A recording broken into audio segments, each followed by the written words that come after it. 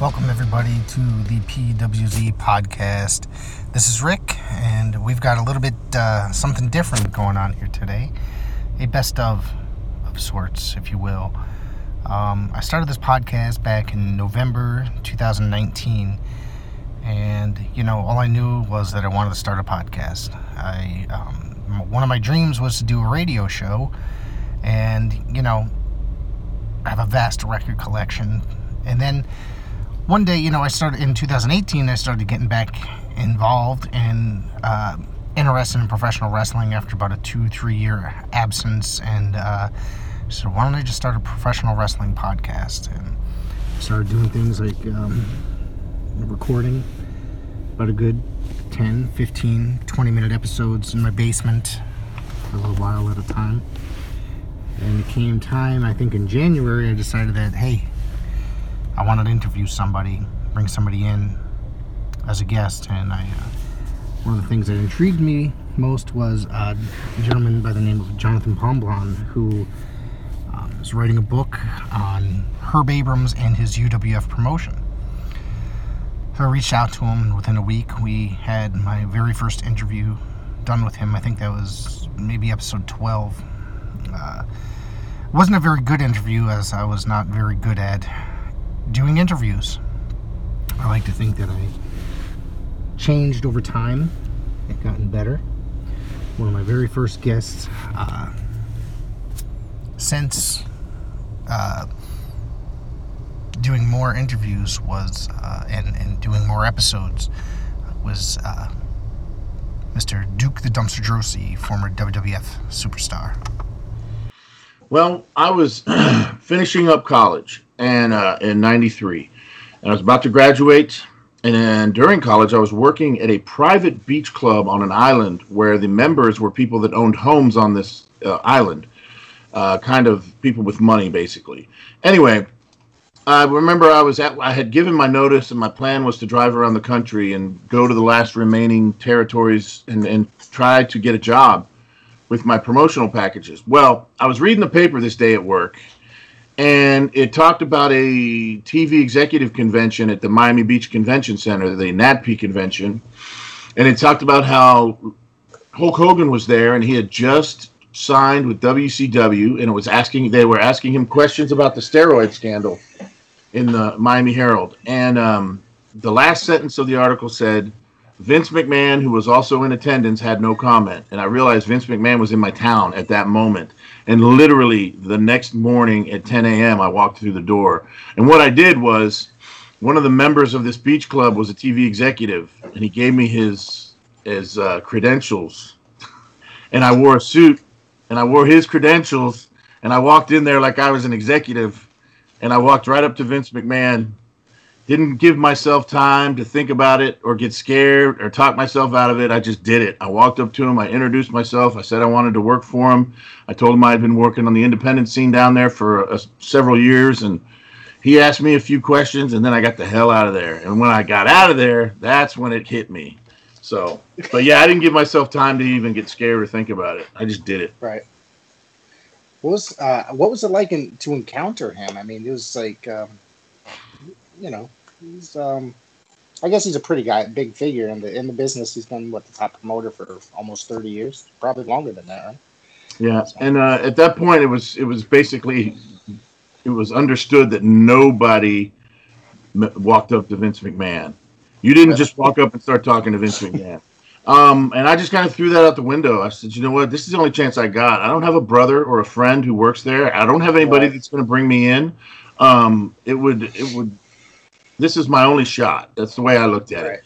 And I got a really good piece of advice from a local wrestler in Miami that night before while I was planning this thing.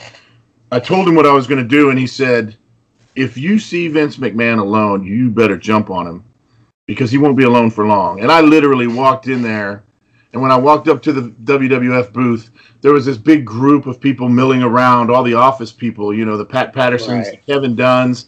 They were all in a big group. And Vince McMahon was over here drinking his coffee by himself. And I made a beeline right for him. And I just said, how are you, Mr. McMahon? It's nice to meet you. My name's Mike Drosy. And I gave him the whole pitch. And he was very nice. He was very gracious. I mean, I'm a pretty big dude though, so yeah, I'm sure he could see something. He was like, Right. okay, this guy might have something. Um, and I just spoke to him, like I was applying for a job, and that was it. And yeah, I handed him the promotional package, and JJ Dillon called me about a week later to bring me up for a tryout. Well, one of the things of rediscovering professional wrestling after about a 2-3 year absence was rediscovering independent wrestling, which was always a thing that I always preferred to watch over WWF and WCW. Northeast Wrestling was one of the favorite promotions that I watched locally and that I attended to. Their home arena is about 10 minutes from my home here, and I would go to their shows. And every year they have a show at the North Haven Fair. And just last year, or the year prior, I should say, 2019, I attended a show at this fair, and I saw a gentleman by the name of Christian Casanova take on JT Dunn. Now, I started working with Danny Bryant, Dan the Beast, and he and I started reaching out to people and bringing guests on the show. Dan reached out to JT, and within a week we did an interview with him, and he had a lot of really great stories to tell. So I definitely wasn't a wrestling fan growing up. I played football. Football was everything for me. I had the boyhood dream of going to college, being the best football player in the world, going top 10 in the draft, like just having that big moment on stage, like shake hands with Goodell, whoever you got to do. That was my dream. And then when I was 17, I started training to do the pro wrestling stuff. And that was just like on accident. Me and my buddies had our little shindig of a show, and we put a video on YouTube. And I actually got Vinny Marcellia, who wrestles with the Ring of Honor. Like, Yep. He lives in my area, and he happened to see the YouTube video with the guy he trained with.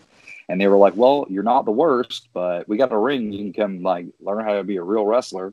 And that's kind of how it started for me. But then at like 17, I ended up breaking my face, like early training. And I had to make a decision after that if I wanted to continue with college and go play football, or for some reason I was just drawn to this pro wrestling thing. I think it's because like I played football for so long. I knew football. I knew the X's. I knew the O's. I knew what I wanted to do. But wrestling was the first thing in my life where it was like, I don't know anything about this. I don't know anything. I'm not a fan. I know The Rock. I know Stone Cold. Like, that's what I know. But, like, I don't know anything. But luckily, like, my younger sister was a wrestling fan, and that was where, like, my early knowledge came from. Like, watching SmackDown with her, and was a UPN 28 was the station here. Like, that was my wrestling knowledge. Like, now it's so extensive. It seems so silly that was my early introduction to it. But aside from that, I have, like, early memories watching, like, 1, 2, 3 Kid with my uncle. I remember videos of Macho Man, and that's why they're so predominant as my favorites, because it's my earliest memories, my earliest attachments to people. But for, like, the wrestling that has consumed me now, finding the Hero and Punk matches, that's what did me in, because it was just like I had only known like silly catchphrases and the best there is, the best there was. And for me, I talk so much trash. I'm such an ego-driven, competitive athlete. Like, I need spice. I need variety. I need something that makes me feel like, oh, wow, this could be me, or this could be somebody I know. And the WWE, when I was younger, WWF, those guys were just rock stars. I couldn't compare to them. Who the hell am I? I'm 10 years old. I don't smell what the Rock is cooking. Like, what? But then I saw Hero and Punk, and like, especially at that time when I found them around 17, 18, 19 years old, I was very rebellious in my real life. I was like, so much had happened to me. I was just so spiteful and angry that when I heard Punk get on the microphone and say all these cuss words to people, I was like, wow, I want to say those things to people. That's how I feel inside. I'm so mad at the world. And then I saw Chris wrestle, and I'm like, yo, this guy is so smooth. His wrestling is precise. And even when I was doing like messing around wrestling with my friends, I was never in for it for falling on the ground or the concrete or anything silly like that. I wanted to learn the style. Like, oh my God, this guy did the headlock the same way 14 different times in this video. Why is he doing it like that? Like, those are the questions I ask myself as my friends have cheese graters on their forehead and they're just screaming, Cactus Jack, Cactus Jack. And I'm like, oh, cool, man. But so drop toe hold, how's that go? So you're going for more like a technical style, like classic wrestler. I just love, kind of. I'm a perfectionist. I wish I wasn't sometimes. I'm so detail oriented, and I'm so driven by detail. I need to know every scenario of everything. And I think that's what I enjoy the most about my matches is I put so much effort into making sure that nobody else is going to go this extra length. And I know that the real wrestling fans appreciate the detail. I learned it from those guys watching it all those years ago.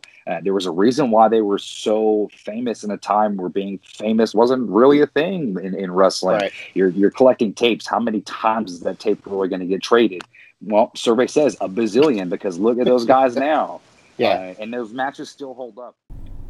One of the things that really sparked my interest in professional wrestling was a chance meeting by former WWF superstar, WCW, and Four Horsemen member Paul Roma in a gas station. He runs a school and a promotion called Paradise Alley Professional Wrestling, and he invited me to check it out. A couple weeks later, I went. Their shows are generally Friday nights. They're in their home school, and they're $5. And I had a fantastic time. I ran into people I had not seen in a long time, and I just started a lot of friendships with people on that particular night. One, Mr. Don Kincaid, and one, the Guardian of Chaos, Big Daddy. And I just really liked the product a lot, and it was a lot of fun. And I've always promoted on my Twitter and social media, and one of the things that some of the guys took notice. And I had 3-time Paradise Alley Tag Team Champions, the House of Pain, on several times, and of course they're going to come on again. And the first time, they put me in an awkward situation by asking me a really awkward question. Check this out. Be honest. Don't let no trickery here happens. Cause Nick like to Nick Payne like to do trickery. Now, if we were split up, right? Nick Payne and I. If we were split up,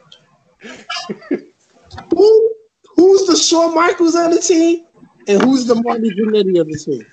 I'm going to tell you that I thought Marty was a better wrestler at times.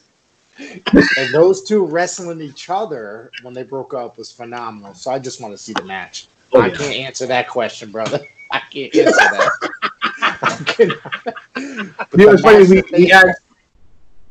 We asked Roma the same question earlier, and he just looked at us like, "Yeah, no, you're not getting that one out of me."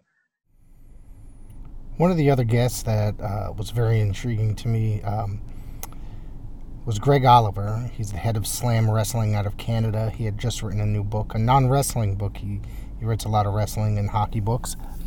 And somebody that just joined the ever-rotating cast for the show, Andy, the Big Cat, a.k.a. the Greenport Destroyer, reached out to him and said, "Hey, you want to come on?" So we talked his new book. We talked a little bit of the history of Slam Wrestling and professional wrestling in general. He was very gracious to give us about 30 minutes of his time. And then one of the things that he brought up and was talking about was a new book that he's working on, which I'm really looking forward to. It's his book with John Arezzi, Northeast Wrestling legend, that went on to promote a lot of conventions and autograph signings and stuff over the years. And he had the Pro Wrestling Spotlight radio show back in the 80s and 90s. It's very awesome to listen to. It's really great to listen to nowadays as a podcast where him and Brian Last go back and review it. Greg was very gracious with his time, and this was just a really cool and fun interview. I'm actually looking forward to this book. John, of course, put on like the first major well-known convention on the East Coast, or at least in the Northeast. But I'm not even sure what year it was, maybe the late 80s, early 90s. and at LaGuardia Airport, I think. Yep, 91. Okay. And he did 4 different conventions, and each one, well, the first 3 certainly got progressively bigger, and the 4th one was a little bit more scaled down in some ways. He also helped Herb Abrams do the one that he ran as well. That ended up he had to go fix things up with the LaGuardia Airport there because Herb Abrams stiffed them on the bill. I know you find that hard to believe. Yeah, right. But I really took a Resi's project partly because, as I talked about with Billy Van, I mean, I love writing about wrestling. I love writing about hockey, but you need to change them up sometimes. So it was really neat to learn a lot more about baseball, and the country music especially fascinating me. But I mean, it's more than just that with the Resi. I mean, sure, he discovered Patty Loveless and Kelsey Ballerini and had a huge input into the career of Sarah Darling. But I mean, he had a chance to get New Kids on the Block, but it didn't happen. Like, there's some really neat side stories. And John's just been immersed in that business for 25 years. So it was a great book. I'm looking forward to everybody's feedback on that one when it comes out. It'll be out in the spring. I think we have an official date. I think it's April 6th or something like that. But you know how it goes. They're out earlier than that. Right. Now a lot of the modern fans who weren't around in '91, you really have to understand, Rick, as you can attest, pre-pandemic, there was such a big culture of conventions and meet and greets. Yeah. Yep. John was one of the first guys doing that kind of stuff. So he really cultivated that culture. She kind of planted the seed for that culture, I should say. But a lot of that came out of his baseball, right? He'd been to baseball conventions. He was a big baseball fan. He still raves about Eddie Kranepool being his favorite Met ever. So all those things sort of paid off in the sense that he ran these conventions, but he certainly didn't make a lot of money on them. The things have changed a lot. I mean, he was charging, a couple of bucks an autograph back then. And, Sting at the first one didn't charge at all. Wow. And Bruno refused to ever sign for money. So, again, things have changed. But, I mean, we could have done a whole big book just about his wrestling stuff. But his whole life, his ups and his downs, makes it a better read, I think, than just sticking with the wrestling stuff, which is why he's got the podcast, right? The podcast tells you all the little minutia and the stories that go on. And Brian Last does a great job prompting him a little bit and poking him and getting John to tell some good stories. Now, when I started the show, I was basically doing every episode. And then I met Dan, and then I met JJ. And Dan and I did a show together. We started doing for a little while, we were doing an Impact Wrestling review show every week for a while. And don't worry, that'll be coming back. And JJ would come in on Sunday nights. We'd do a pay-per-view review, or we would start doing retro reviews on the nights that there wasn't pay-per-views. And then the three of us started doing shows together. And then one of these shows, randomly, Dan says, "Hey, I got this guy that I invited to come on." I said, "Okay, no problem." It turned out to be the DVD Freak. And DVD Freak has turned out to be a valuable contributor to the show. Basically, they've been doing it every Sunday night. I'm not always available to do shows, so I said, "Hey, you guys want to record without me? Dan, it's your show too. DVD Freak, it's your show too. JJ, it's your show too. If I got to step out, there's been plenty of times when somebody couldn't step in." And so DVD Freak and Dan would do shows. So recently, Dan has been on an interview kick. We've been reaching out to a lot of people and trying to bring people the best content that we possibly can. Dan reached out to former WWE talent, current Impact talent, Heath Slater, a.k.a. Heath Miller, or Heath, whatever you want to call him. And DVD Freak had to ask a very interesting question. So, on that topic, earlier in the year, there was a lot of rumor and innuendo that Nexus was actually supposed to make an appearance at WrestleMania 36. So my questions to you is there any truth to that? And, if there is, was there any future implications for the group? Or was it just like a one-off sighting? I can 100% tell you what I heard. Or let me rephrase that, what I was told. I was told that Nexus would be there, and it would be all 8 of us, not 7, because like everyone, like I'm not, I feel this way too, but then again, I don't because of the stipulations of how it happened. Like everyone says, oh, Daniel Bryan wasn't really in Nexus. He was just in it for that one night. But him being him and being as vicious as he was amazing, because the only restrictions we ever got from Vince McMahon himself was don't hit a fan and do not touch the cameras. That was it. Do whatever the hell else you want. Yeah, I don't care. They can live. Do whatever else you want. That was our direction going into Miami, destroying the ring and everything. Daniel didn't do nothing wrong. He got released because of the whole choking incident with Justin Roberts. You know, so it's like, get the hell out of here with that crap. You know, like that's bull crap. You know, but yes, there was, you know, talk. Yes, well, what I heard was that we're supposed to be at NXT TakeOver, sitting front row at the main event, to where everyone's like, whoa, what is this? What's going on? Type deal. And that's all I heard. You'll be sitting front row at NXT TakeOver for the main event. And that was like we walk down through the crowd. We take our seats. The main event's about to start. The main event guys are looking at us. The people are looking at us. Whoa, what's going on? Which could have been damn great. Amazing. But COVID hit.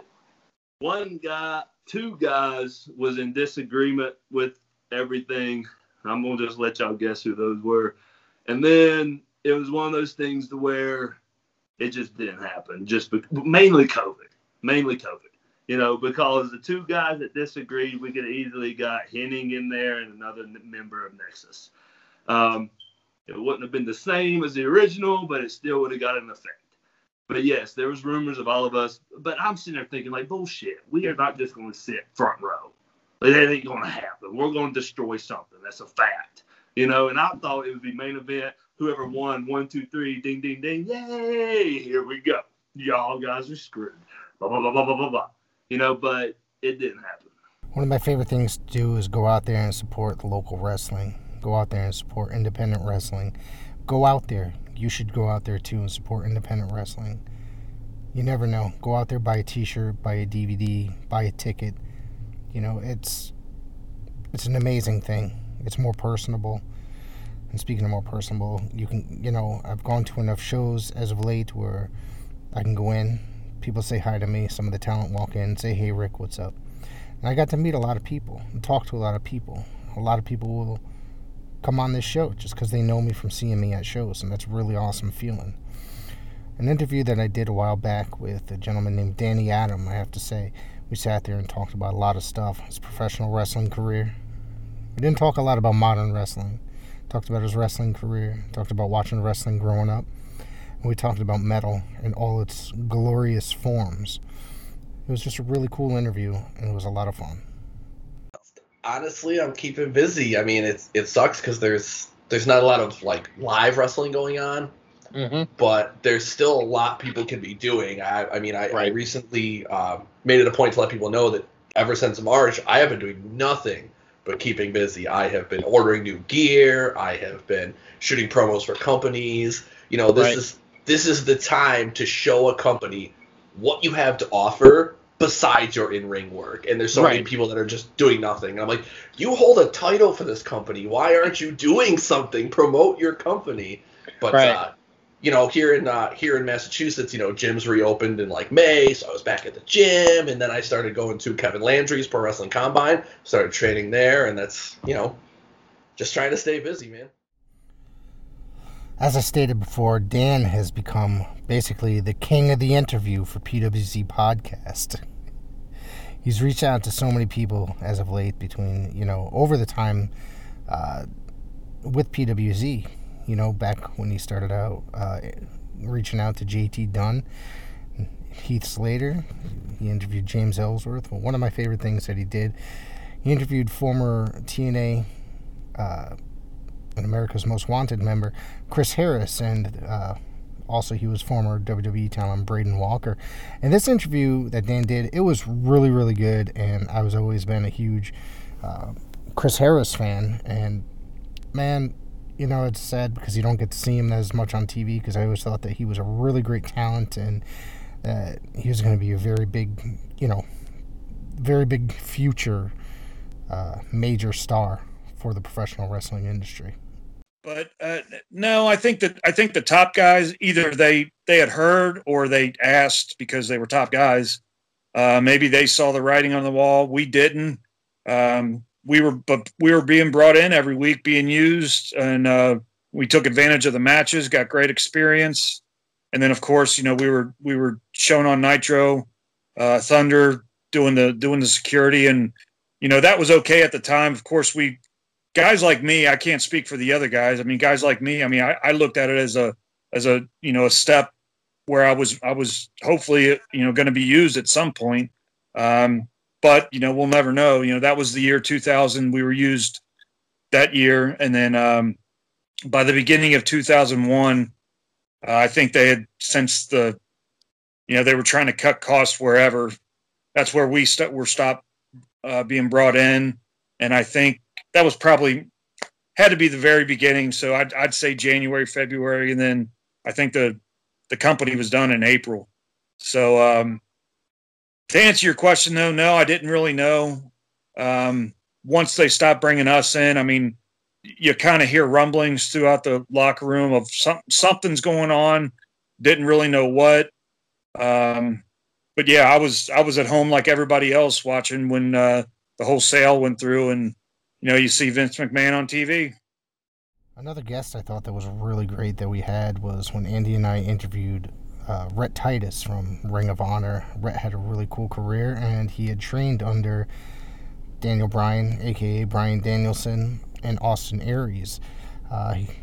He had a funny story to tell. I read that, you know, while doing research, that he hated training under Bryan Danielson. And, you know, so of course I had to ask him. And in the interview, he said that it helped him shape himself better. It was very interesting, and it's almost, you know, it's a very comical story as, you know, why he hated working with Danielson. And I found it interesting that you said you hated training with Bryan, but then, you know, it helped, but later on, it helped you become a more dedicated wrestler. What at that time period made you hate? Was it just his, like an old school style training regimen that he had? You know, you know, I wasn't in nowhere near the shape I am now, you know, so I remember distinctively every training I would always be late to because I'd be coming from work. So I'd always be late, and I would always have to do extra squats, extra push-ups, all that stuff. And I was like, oh man, this sucks. And I was actually going to make it to practice on time one day. I was like, oh, yeah, making on time, no extra squats, and, you know, because that would ruin your whole day, you know. But then all of a sudden I hit traffic. I'm like, no. So I'm like, oh, no, what am I going to do? What am I going to do? So I'm like, all right, this is what I'll do. I'll get dressed in the car now so I can hop right out and go right into the training. So I get in all my gear, my knee pads, my boots, everything, and, like, pull up to the school at, like, we used to train at like 4 o'clock, so it was like 3:58, 3:59, and I'm like, you know, like running up the steps in there and like rolled right into the ring. And Brian's like, wow, you made it on time today. I'm like, yeah, you know. He's like, all right, so we start training, and then all of a sudden, like, Brian just looks like enraged. You're like, oh gosh, like, and he's like, who the hell brought mud into my ring? And I was just like, oh no. And like everybody slowly started looking down at the bottom of their shoes, and like no mud anywhere else. And then I looked down at the bottom of mine, and I was like, oh man. And he's like, ow. So I had to do extra exercises anyways. So, but yeah. That was like training with Brian. But, you know, that's stuff you grow to appreciate later in life, you know, just like little lessons like that, and always having to be punctual and on time and stuff like that. So, yeah. But training with Aries was a little bit different because, you know, he was like, hey, I'm not your personal trainer. We're not gonna come here and do squats until you puke or anything like that. But I'm your wrestling trainer, so that's what you guys are paying me for. So it was pretty cool that obviously I was doing my workouts on my own and all, but yeah, it was pretty cool that he just focused more on wrestling. Brian, we'd have to do a whole lot of squats. I remember one day he was like, you got to remember, I was probably like 19 or so training with Brian, so he's like, all right, everybody picks an exercise for the day, and he asked me like, which exercise do you want to do today? And I was like, jumping jacks. And he's like, oh, jumping jacks, huh? And then he made us do 10 minutes of jumping jacks in the wrestling ring, and like there's like 4 of us in the ring, and like when you're jumping it's like bouncing, but you all got to be in rhythm though. Like, oh man, what about everybody was cursing me up and down for that one. Another great interview that we had. This one was one of my favorites.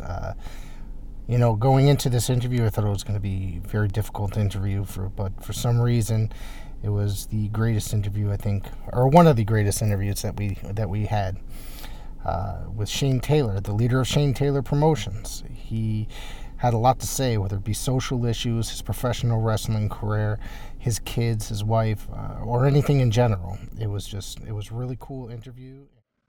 See, Rick, this is what I love about Shane Taylor. If you're friends with him on Facebook, like Shane puts his opinion out there. He doesn't hold back. And let's face it, as a black man in America, that's not always a safe thing to do. Right. But, There seems to be a trouble with people that seem to make it successfully, whether they're a musician, athlete, or whatever, about speaking their mind. And it's always just, you have a platform and people will pay attention to you more because you reach a certain amount of fame. You know what I mean? It's just a lot of normal people seem to look down. I wouldn't say normal, but people, look down on that. And I don't think that's necessarily appropriate. Am I making sense? Sorry. Yeah, true. I know I rambled. I'm sorry. No, this is the thing, right? Like there's a very fine line, right? Because wrestling is one of those things where people want to escape when they watch sports, right? And I get that. Right. And there's a level of entertainment value you have to bring. The caveat to that is, once those lights go off, I'm still a black man in this sport. I'm still a black man in this country. I don't get to take a break. Right. We don't get to take a break, right? We don't get an escape from this. This is what our reality is. So the best thing I can do is try to show these examples, teach these lessons in an entertaining way. But at the end of the day, I still understand who I represent. I understand what eyes are on me. I understand who is looking at me. I understand the obligation that I have, and it is to progress and move the bar forward, open these doors for other people to walk through, because that is what's necessary. We've had generations that have had success and seemingly forgot about everybody else behind them, right? So then you kind of get into this restart, and it's always harder when you have to restart instead of continuing to push, right? So yes, I've been successful. Yes, other people have been successful, but we're still not where we want to be.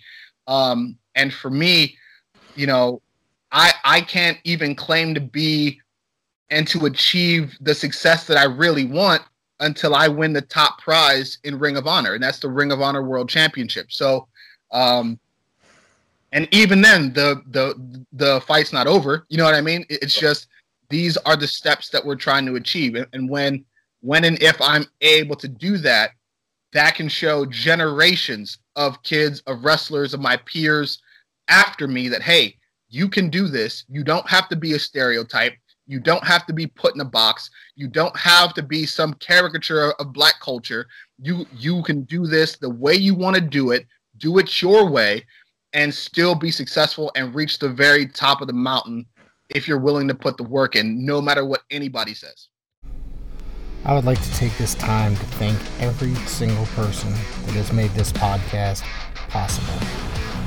From my friends, Danny, DVD Freak, JJ, Andy, the rotating cast, from Matt McCourt, Don Kincaid, Friend Eric, Jonathan Beck, the Guardian of Chaos, everybody, and all the countless guests that have come on. Shane Taylor, Barry Horowitz,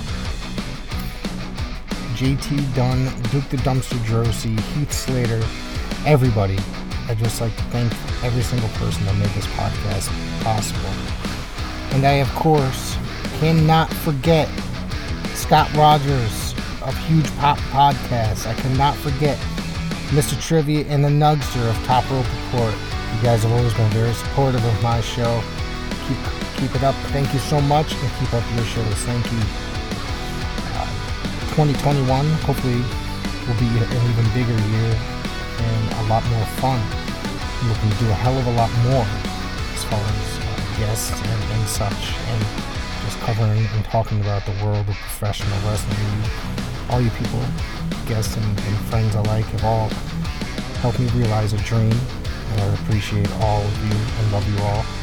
And please keep looking forward for more content. Don't forget to like us on Twitter, twitter.com/PWZ podcast, facebook.com/PWZ podcast. Send me an old friend request. Let's talk some wrestling. There's a lot more coming your way. Thank you so much. Keep up.